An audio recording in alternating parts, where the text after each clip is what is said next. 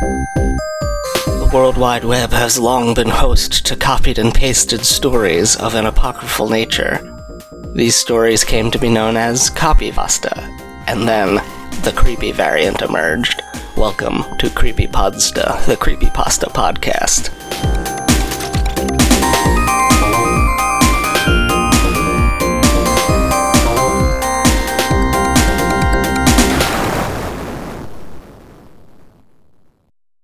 Hello, welcome to the show. I'm the host, Jeff. Normally on this show, what I'll do is here's how the recording schedule works regularly.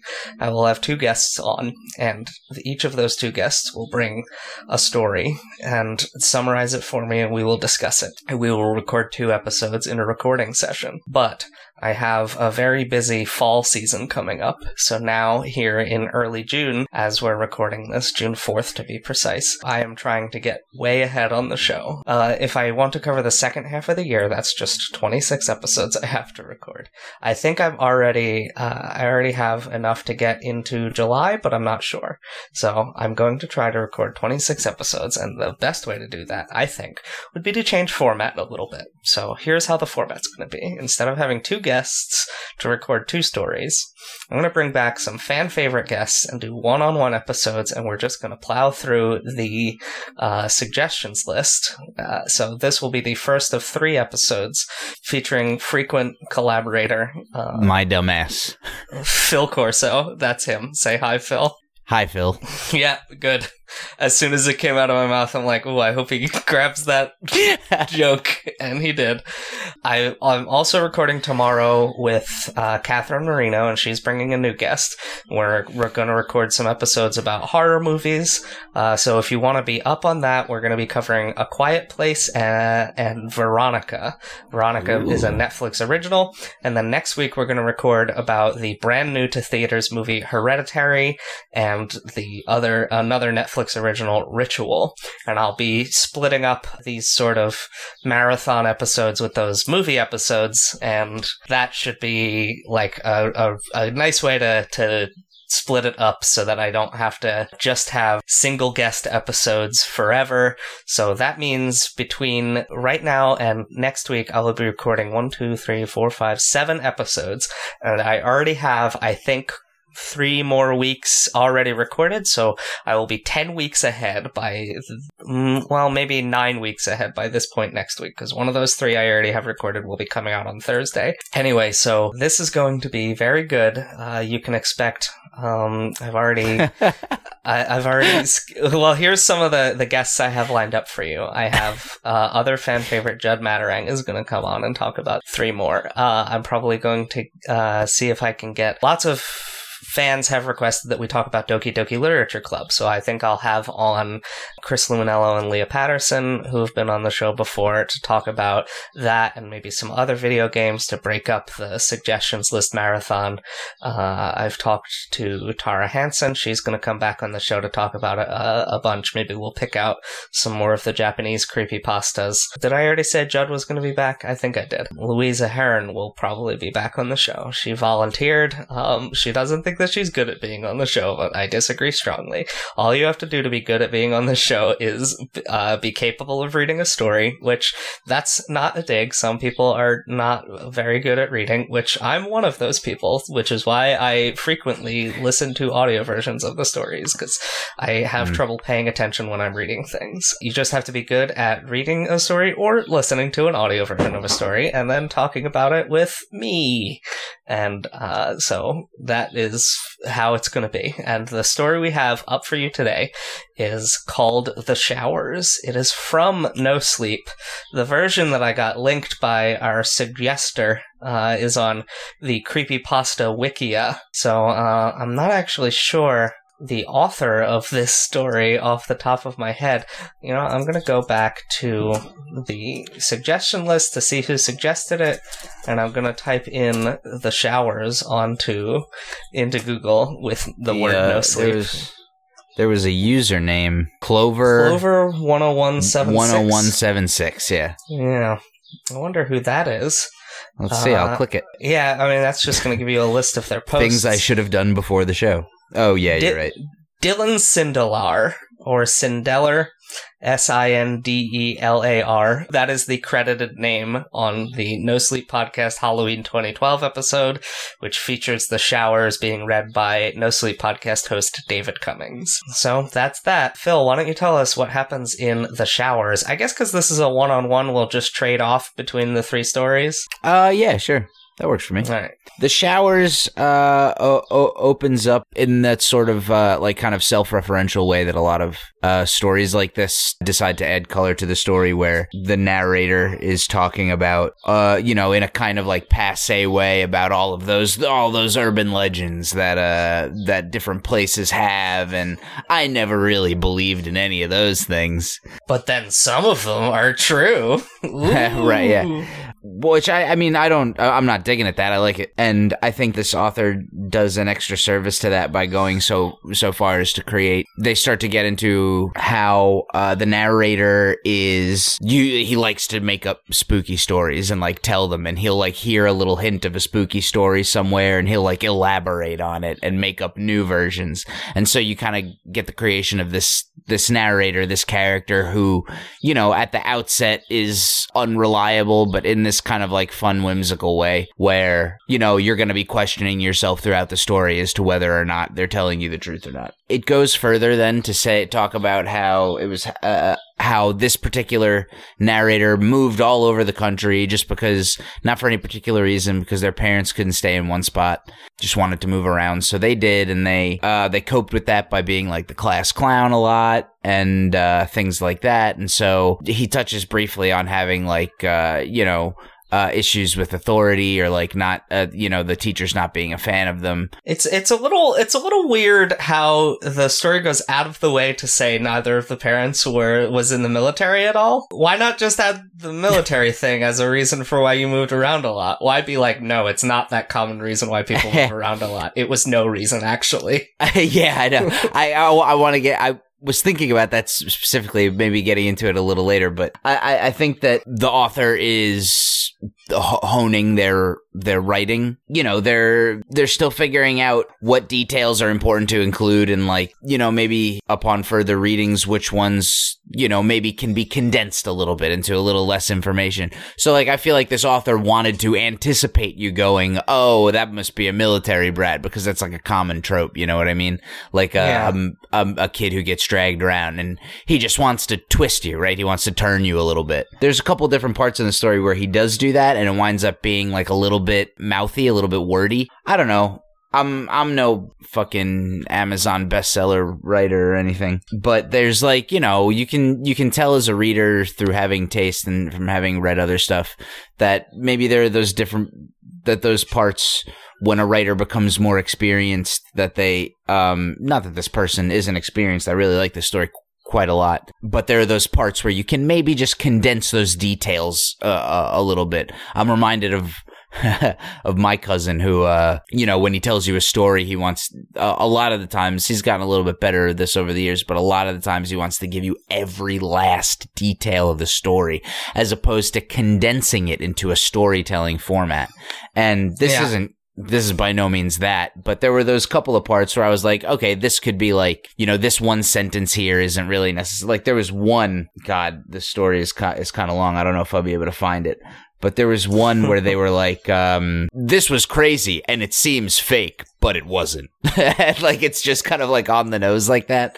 Oh, yeah. Man, I hope I find it at some point during the there's a lot of, in general, that's sort of a trope of the creepypasta. I think this one does a good job of playing off of urban legends and even explicitly being like, yes, I made up urban legends and like changed stories that people told me. They did a great job with that. I thought it was very a very engaging way to open the story as to build this kind of character. Yeah, I like it. And so anyway, he goes on to talk about, he winds up in this class with this guy who, although he didn't connect with many of his teachers from moving around all the time and being a class clown, this particular teacher he connects with because of how like sort of genuine this teacher seems to be. He doesn't seem to be putting on any airs of like a teacher who might think that kids need to be treated in a particular way or anything like that, but like will share, like, in the story he says he uses current like, you know, he'll make current references to in a non-forced way or anything like that. And so all the class winds up like mostly on this teacher's side a lot of the time. And so on Halloween, there's a nice contrast, actually. I like a lot of parts of the story. He talks about how, like, the lead up to Halloween, the classroom has, like, the normal, like, you know, smiling jack-o'-lanterns, black cat, cartoony decorations all up. But then on the Halloween class itself, they walk in and the guy's got, like, candles lit all over the place, and, like, all the, you know, there's, like, stuff covering the windows so that very little light is getting in. And in the front of the room, there's a stool with, like, one, like, angry face jack-o'-lantern sitting on it. And so the kids, and I could hear the kids, like, walking into the room being like, what the fuck is this? Yeah, they all sound like aggressive meathead adults for some reason in this scenario. I know it seems unusual, but that's just how you imagined it. Yeah, and so everybody sits down. Again, a lot of really good details. Mr. Mays grabs the kids' attention by saying that the paper that they have due won't be due until next week, and like there's a little comedy in there too, because one girl, like, he's like, I'm gonna spend the whole class telling you this story, and like one girl raises her hand and he just like preempts it completely with, your paper should be due next Tuesday, and like everybody's like, yes, like he's, you know, you can hear the whole class going like, oh yeah, like under their breath and shit like that. It's really, really nice details. And so he starts telling the story. The teacher starts to tell the story about how him and a couple of college buddies were going, they wanted to do like a really wild trip after graduating college, a big road trip, drive all around the country, sightsee, blah, blah, blah. They go all over Texas, California, Washington, all the way up the country and then back down. And they wind up in Nebraska at some point, which I think is later told it's Nebraska. And they are just bumming around trying to find a place to sleep. And they wind up sleeping at a hotel, or they wind up like getting a room at a hotel, but then one of their friends is like this is one of those details where maybe it could have been filed down a little bit. Like they got a thing at a hotel, but then a friend was like, oh, actually my grandfather lives around here. So they got a refund from the hotel. I think it could have just very easily like just said, hey, my grandfather lives around here, and like left it at that. Yeah, it's like just barely too many details for seemingly no reason. Yeah, but and not a lot either, just like, you know, a couple of them, and maybe like a little bit of like supposedly like wordiness around some of the sentences. Like I feel like I'm being extremely nitpicky. It's really the writing and is extremely great in most of it. Just a little bit of filing down and that kind of stuff. Anyway, yeah, I'll shut up with my teacher. Nitpicky is what we do here. Yeah. So the teacher, right, he's telling the story. Right, they get to this hotel. They remember that the one kid's grandfather lives there, so they get the refund from the hotel, and then they go around looking for the grandfather's place. They don't exactly know where they are. They like made a point not to bring any maps or anything like that. He's like, I'm sure it's around here somewhere in Nebraska, my grandfather's farm. And so he's like, I could have swore it's off of this road in Nebraska. And so they were like, well, let's just stop at one of these other farms and see what the deal is. And so they see if we can like ask for directions or if somebody knows this other farm. They wind up stopping at what looks to be a farm, but there's actually just a couple of structures. They think one of them is a house, but it turns out to be like just like a really big, like probably storage facility for livestock, and a silo, a grain silo next, like outside, maybe somewhere off in like a short distance away. And so what they're checking out this livestock thing. And as they're looking around and seeing that nobody's here, they notice that there's like a cellar door that leads into the ground. Oh, the most beautiful phrase in the English language. Cellar door, yeah. So they investigate it. They open up the cellar door, and it leads into this kind of like mine shaft. I got the feel of it, like really kind of like hastily dug out underground hallway that's been dug out somewhat underneath the ground. You know, they make a point that it's real rickety. The wooden supports that have been put here don't seem to be like that strong, and like that the hallway like is extremely irregular, and like the ceiling dips down a lot in ways that make it really difficult to go through, and it's lined by these light bulbs, and some of them are like flickery and all that. So they're going down, and it's like a long way. Oh yeah, and one of the details is that they can like smell something really bad. And right, one of the details was that like they wanted to find out what the source of this rancid smell was, so they went inside the hallway. You have to go inside. Hallway. Yeah, that's true. But I don't know. I feel like a really bad smell would be like, ugh, never mind. Yeah, I'm gonna go back to the hotel or that guy's grandpa's house. Yeah. I'm not going to go into the bad smell place. A foul, awful smell. I must get closer to it. So they make their way down this hallway, and it's like a long time, but then coming up upon the end of it, they see like a door that's like a really fancy door that looks like he says it looks like it belongs on the outside, as the front door of like a suburban house. It's painted red. It's got like, a little bit of nice design on it or something like that. Their one friend goes up and knocks at the door somewhat comically. He's like, hey, anybody in there? As nothing happens, and as he steps back to step away from the door back to the other two guys, one of the light bulbs like explodes out, and one of the pieces of sheet metal that is lining some of the walls of this hallway falls down and like gashes him across the forehead, and he's like knocked like silly and down to the floor. As they're trying to like pick him up and resuscitate him and get him standing back on his feet, or at least just trying to tend to him, the door is like becomes open, and they see illuminated from behind some of these there's some 10 or so figures that are standing some 10 feet away from them. It becomes clear over a few lines that these are it's a bunch of kids,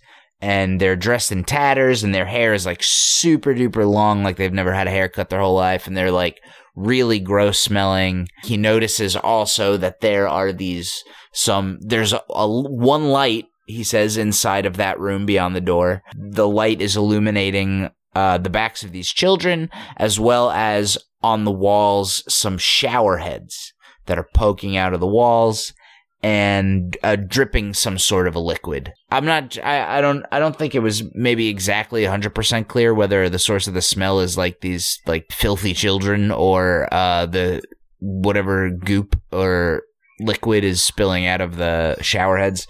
Yeah, it's very, the whole thing, it's like these people just sort of,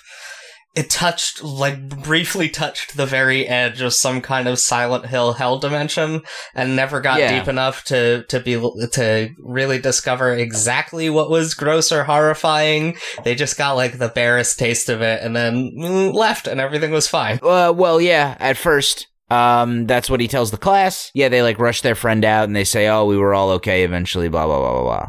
Class is over, goodbye. And so all the kids are like, whoa, Mr. Maze, you're, what a cool story, bro. So after a while, this kid leaves this area again. He winds up going to college, majoring in English, and he talks about one time during his junior year where he was, out at a bar with some friends, I guess newly 21. He sees Mr. Maze at the bar, his old teacher who told this story back when he was in high school or something. He has a conversation. He goes up to him, and Mr. Maze is looking pretty worse for wear. He's rather drunk.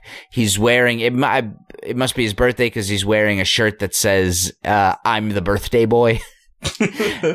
He's like, he's got his like head in his hands, and he's drinking a lot of whiskey. The kid is hanging out with his friends. He comes up to Mr. Maze to make sure that it's him. He has a few words with him. He goes back to hang out with his friends, and then when his friends leave, he stays to talk with Mr. Maze. Mr. Maze is like being real, he's like obviously like depressed. He's talking about a divorce and a kid that he had that was caught up in the divorce. And then finally the kid asks him about the story that he told. He reveals that friend who had got hit in the head with the thing, even though in the story in the classroom he said that it was, that everybody made it out, that this person was actually like dragged away by these children.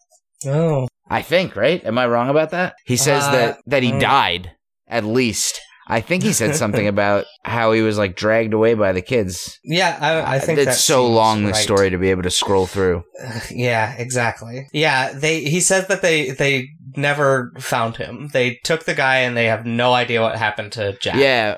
Or no, Fucking sorry, took him. Jack is the narrator. They have no idea what happened to Nameless Friend. Nameless Friend, yeah. He says, oh, Tim. No, Nameless Friend's name is Tim.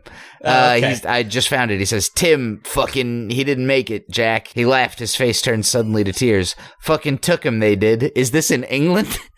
Yeah, there's a couple weird things like that where I think the author might just be British. You think maybe? Oh, maybe. Yeah, maybe. Fucking took him, they did. Yeah, there's a couple things like that. There's another one where, like, he's describing him drinking, and it seems like a British turn of phrase. Huh. I didn't pick up on that when I read it. So anyway, Mr. Mays leaves the bar, and the kid asks him, hey, where was that anyway? And the guy, he tells him it was outside of Broken Bow, Nebraska. Calls it hell on earth, if you ask me. And so it goes on to say that not too long from then, Jack got word that Mr. Mays actually died of, I guess, like cirrhosis of the liver because of a drinking problem. He died of a broken heart. Yeah. Oh, poor Tim. It goes on that Jack graduates from college and he wants to go on a big trip with his friends. They go through the Rocky Mountains in Colorado, and, it's their Force Awakensing A New Hope at this point. They're he's telling the same story just now from his perspective. And so at the end of the trip, they're somewhere in Colorado, and he's like, hey, let's go to Nebraska and check out this spooky place that my teacher told me about. And so they're like, oh, all right. And it's him and one other friend, Steve. Tim, Steve, Jack. This must be a British person coming up with all these. Yeah, there's just all these very short Anglo names. Yeah, and so I also couldn't stop picturing Mr. Mays as Billy Mays, the teacher who was telling the story. Yeah. So they go, and they're like wandering around dirt roads in Nebraska trying to locate this place, and they're not sure if they're in the right spot, and they wind up driving through a forest that was in Mr. Mays' story at the beginning.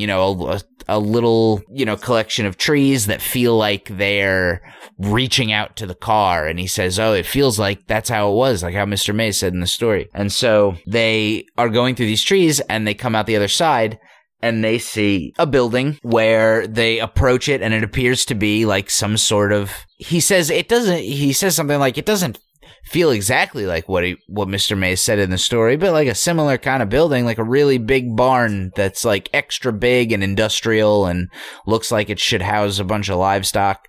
Yeah, and then he actually goes and checks. He checks the silo. The building they're in doesn't have a silo next to it, so he's like, I guess this isn't the place, but they go in anyway. Yeah. And so they go in, he goes all the way to the end. They're like checking it out, looking all over the place. They're going back and forth out to get tools from the car to like check stuff or something like that. At one point when Steve is out by the car and Jack's still in the building, he notices like a hollow spot on the floor where there seems to be some kind of like a hatch or like a wood paneling. As Steve is coming back in, he like tries to jump on it to make a loud sound and like, hey, look, it's hollow here. And as he jumps on it, it gives, and he breaks through it and falls down like this hole. And he winds up like really injuring his knee pretty badly, to the point where like he can't really stand anymore without like leaning up against something or supporting himself somehow. I think it specifies that he dislocated his knee. Oh, yeah? Yeah. Which is, that seems like a really, really bad injury. Yeah, yes it does. It's not like one of those joints where, like, your shoulder or even your hip, where it's just like a ball and a socket. A ball socket joint, yeah. It's pretty complex. One of those swinging joints. Not good. And he also hits his head pretty hard, so like he's feeling really dizzy, and he says that he's out for a while. Steve, he comes to with Steve shining his light down the hole and being like, hey, man, are you okay? Can you get up? Is there some way for you to get up? And so he yells at Steve to like go get the rope from the car. And so Steve runs out to the car, and so now he's like kind of alone in this hole, and he thinks he can like hear something moving. So he's in this hole, and to his left, there's this like concrete hallway where like the walls and ceiling are all smooth concrete. So it's not this hallway. Why do I keep saying hotel instead of hallway? It's not this hallway that Mr. Mays was talking about. It's this concrete hallway, and he thinks that he can hear something like scratching against the floor, like maybe, somebody stepping or like, dragging their feet across the floor of this concrete hallway. He's like torn for a while about shining the light or turning it off. He turns it off, he shines it down there, and after a while Steve isn't coming back with the rope. He starts to hear more stuff. Is that right? He starts to like hear it making more noises. He feels like something's breathing, but he's also trying to be like, am I just hallucinating? Like, what's going on? He starts to walk down this hall. He starts to walk down it, and as he's walking down it, as he's making his way, he notices that there are these shower heads poking out of the wall at varying heights, and they're all dripping some kind of goop, and it smells really bad. He's like going down this hallway, and he's trying to make it down, and he's making it to the end, and he's nervous because he keeps hearing this breathing. Yeah, the part where he sees the shower heads kind of rang hollow for me.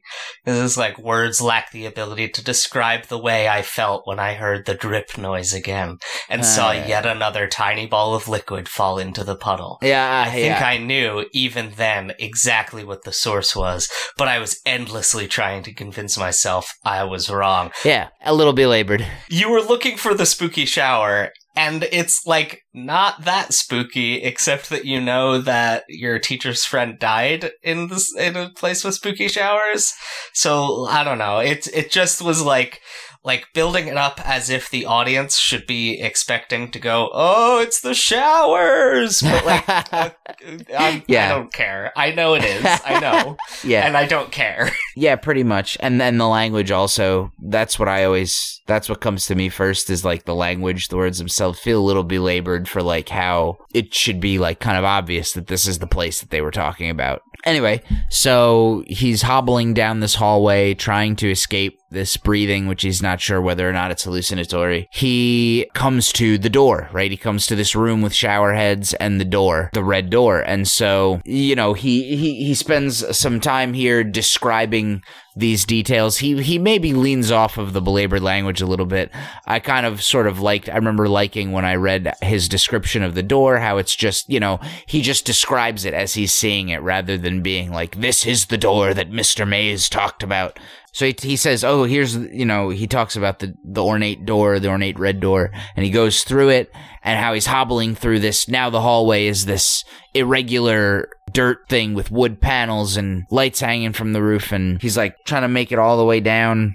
And I kind of like how the language here sort of supports the idea that all of this is new to him specifically, experiencing it as he is right now in this kind of like messed up state that he's in, and just like kind of frantic to get out. Yeah, that was the word. The I don't want to say worst. The shower heads being like was like the most belabored of this. After that, I feel like it gets pretty smooth, where he's just like, and then all of a sudden I was running down a dirt thing. And I know I said this already, but he doesn't stop at all to say, I recognized it from Mr. Mays' story. He's just trying to get out of there. And the way the details about the setting are presented, I thought lended themselves nicely to the feeling that now he's like in trouble. He's just trying to get out. Yeah. Mm-hmm. He like makes it to the cellar door from the other side. It's locked, and he's like yelling out of it to try and get Steve's attention. He hears like some other voice. He looks back and he sees one of these kids that Mr. Mays saw. Really long, ratty hair, tattered clothes. Yeah, a real Sadako from The Ring. Yeah, seriously. Eyes gleaming in the light with fear and anger and hatred. He hears a voice come from the cellar door, which he takes at first to be as Steve's, right? But it's not. He says that he's certain that this is Steve's voice. He said, says, Hey, Jack, whispered the voice. It was Steve, I was certain. Open this up and get me out of here right now. Yeah, and then the voice asks him, like, what do you see? And he's like, what are you talking about? And then the voice says again, just look at it. Tell me what you see. And then Jack starts mumbling back to this voice, and the voice says calmly, rest for a second. I'll get it. And it's do you have any? Weird.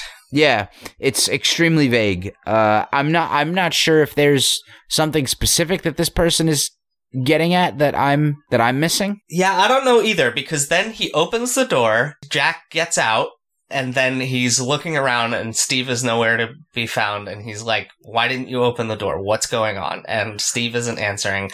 And then he hears Steve on the other side of the building. He's over by the other building, yeah. Yeah, like he didn't open the door, and he wasn't the one talking to Jack. But who was, and why were they talking so weird with the tell me what you see stuff? Well, this must have, I mean, my where I went is that this is some, like, spirit trying to, I don't know, I guess now we can get into, like, what the hell is going on, right? Like, yeah, this is pretty much the end of the story. It just goes into, like, some of the aftermath. It ends with he didn't find any information about the and also another important detail is like anybody that he asked about because they were looking for this before they got here, and anybody that they asked was like, we don't, I don't know what the hell you're talking about, except for one person who they asked, like kind of like a cheery gas station attendant person who was like she was rather cheery except for when they asked about this, and he took the care to say that she didn't get angry, but she became like quite serious and was like, "Oh, we don't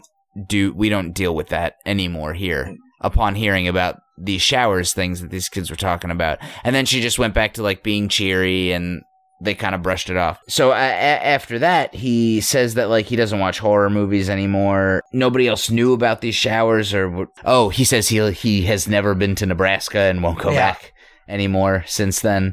And then it ends with him saying like, it comes full circle on the Mr. Maze thing. It ends with him like yearning for a drink. And so you get the feeling that he's going to follow along this sort of same path that Mr. Maze did and probably drink himself to death. Yeah, it's such a strange thing. Like altogether, the whole thing is just really odd. Like, it's not there's a lot of good ideas in this story, but it's not a fully formed story, We just get a hint about whatever's going on with the showers, that maybe there was some kind of horrible torture experiments happening to these children or something. Yeah.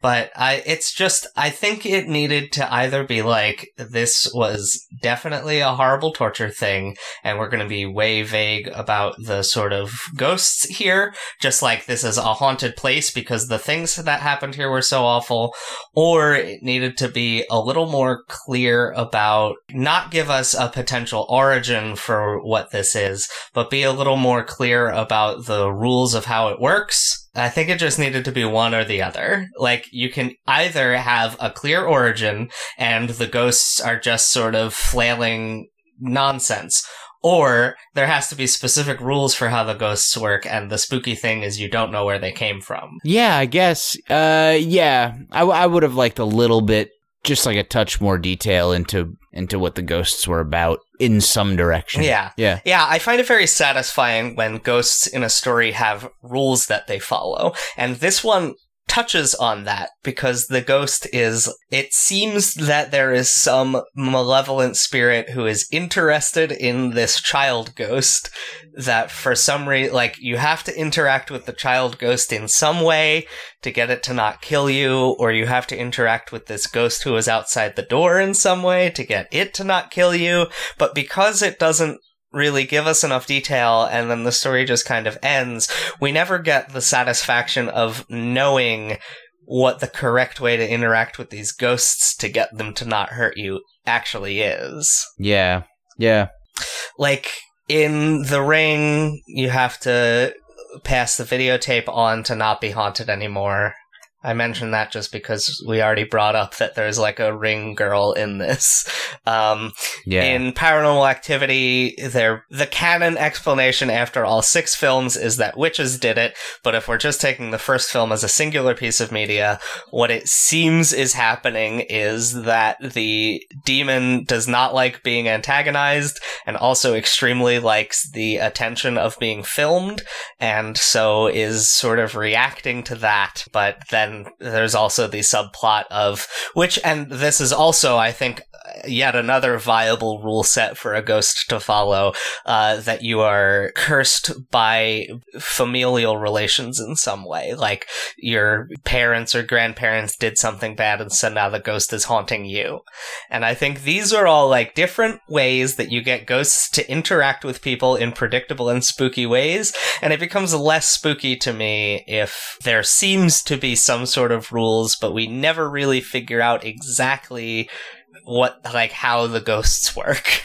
Yeah, I see what you mean. It also has that sort of, you've seen the movie Silent Hill? I haven't. Oh, really? Okay. I'm not sure in what way it's different from the games, but in the movie, I think it works this way in the games too. But in the Silent Hill motion picture from 2006, the woman is like walking through what seems to be an abandoned but fairly normal town, and then an air raid siren will go off and everything will get spooky. And then when everything gets spooky, you see like the walls transform from just like dusty to being covered in that signature bloody rust of the Silent Hill franchise, and you see like spooky features grow out of the like floors and walls and ground, and that is almost what like the type of transformation we see happening here with the showers. Like, this was a normal barn, but now because you were looking for the showers, it's the showers.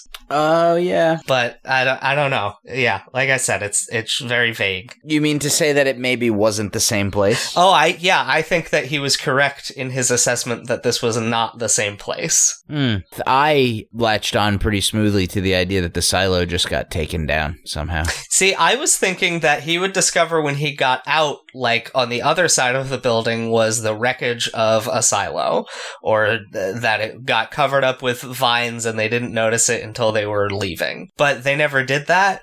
And because they didn't add any detail to be like, I guess there was a silo here, or there still is, but we didn't notice it, my assumption was that was the author indicating to us that he was correct and this was a different place.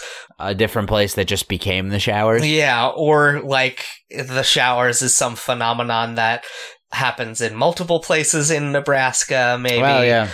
Like, this is a different showers, maybe. Even though it wasn't, like, made specified, I found it pretty easy to latch on to the idea that these were, like, some ethno-state, like, middle America religious cult, kill a bunch of people, the lottery short story style, Nazi adjacent, kill a bunch of people with these chemicals from shower heads. Yeah, that's true. The woman's reaction to them asking about it, like, we don't do that anymore type of thing. Yeah, that makes me think something that it like was that, also like sort of a, we used to kill kids around here, but we don't truck with that anymore, but also we haven't reckoned with it really. Yeah, and maybe this, and now that we're talking about it, maybe this, I had thought while reading the story that this was the same place that the silo just disappeared for one reason or another over the course of the years.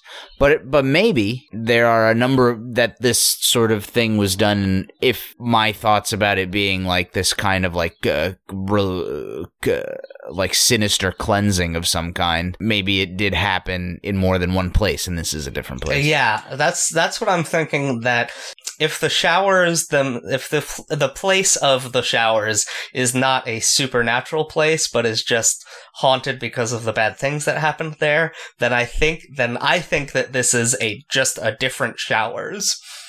But it also could be that the showers itself is a Silent Hill type of place that will manifest in these abandoned locations. That's enticing also. He does take a detail to talk about how when he comes out of the nice door, he like jumps over or like dodges to avoid this piece of sheet metal that seems to be out of place. And you get the sense that it's the piece of metal that fell and killed his teacher's friend. And maybe then, if this is a different place, that these showers are just a haunted Silent Hill place that come into existence at different spots and places for different people. Yeah, like it's such an interesting concept, right? The idea that there would be a haunted location that is like shunted away into another dimension, and when you enter an abandoned place, it becomes that other dimensional haunted location. Even if two people at two different times are entering two different real physical world places, they're still entering this same supernatural place. I think that's a really fun. Yeah. I think that's a really fun story concept, and I wish that it more. Is. I agree. Oh, you know what? Dianea House dealt with that a bunch. That there was this just like one haunted house that existed in a bunch of places all at the same time. And when you went in, you went up to like a second floor of the house that didn't exist. It was just like that idea is something interesting. And I don't think a lot of horror stories deal with it when really they could. Because I think that audiences are familiar entering enough. Like a pocket dimension. Yeah, exactly. I think audiences are familiar enough with the concept. It's like a joke I used to, I know, at least me, I probably picked it up from someone else, but in college people used to joke that every river road in New Jersey was the same road. The same river road. Because there's so many rivers in New Jersey, so funny. And therefore so many parallel roads named River Road that are all just interminable and have a quick check and one decrepit auto repair shop every couple miles. I was on such a river road earlier today. Yeah. My grandparents live off a river road, which has not a quick check, but like a deli grocery. Yeah, I think I might have been on River Road in Fairlawn briefly today. I think that's River Road there where I was, because I stopped off to get a coffee at 7-Eleven, and I believe that briefly crossed me over River Road, the great single road of New Jersey. Yeah, pretty much. Yeah, I you know what? Maybe that'll be a creepypasta I write. I'm River Road. Yeah, it'll be about going on to. You know, we covered recently that story. If the stars look strange, be wary. This also dealt with. In this case, it was rest stops that were all very similar, if not identical, and spaced exactly an hour apart from one another on the highway.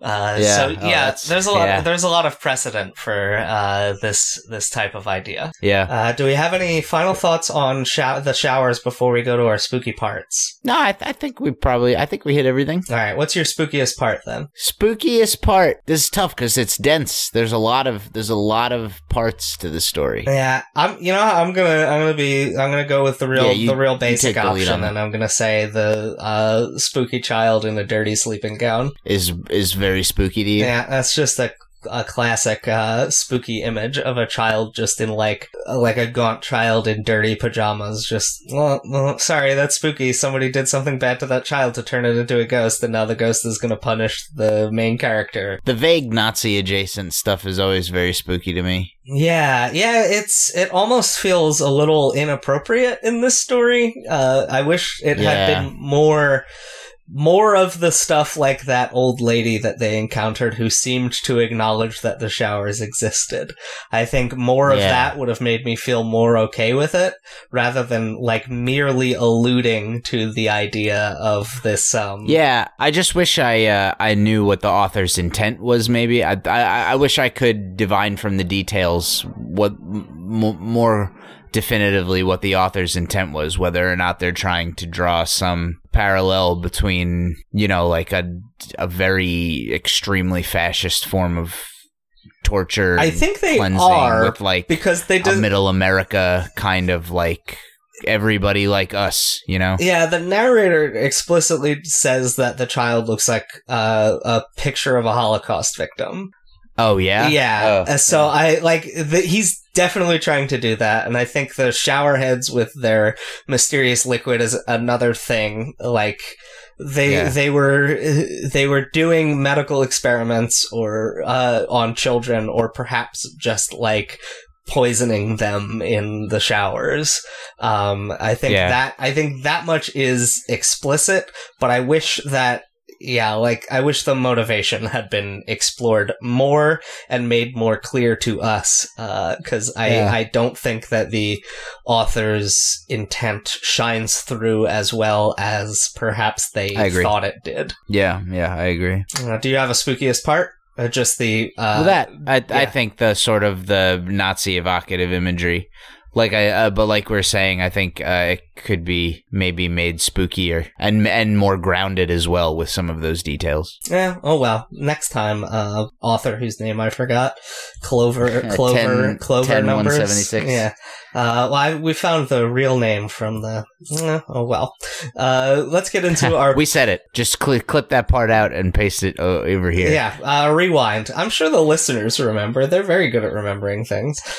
Tell the people where they can reach you online and see more of your work. Twitter.com at Kid Corso. No spaces. I thought you were just going to say that your website was twitter.com. Oh, yes, my website, twitter.com. Yep. Twitter.com/Jack is where you can interact with Phil if you don't like the things he said on the show. If you do like the things he said, then if you want to yell, Kid Corso. If you want to yell at me for the things that you don't like hearing me say on the show, go to twitter.com/Jack and yell at that person. Yeah. That person is Phil. It's me, and you didn't like what I said, so please go ahead and yell a lot at me. Twitter.com/Jack.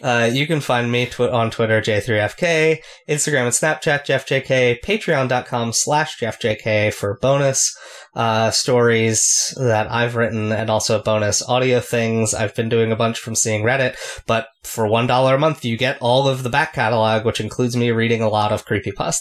Thank you for listening to the show, and I hope that you don't mind the new format too much. It's getting late, and I'm getting another drink. Cheers!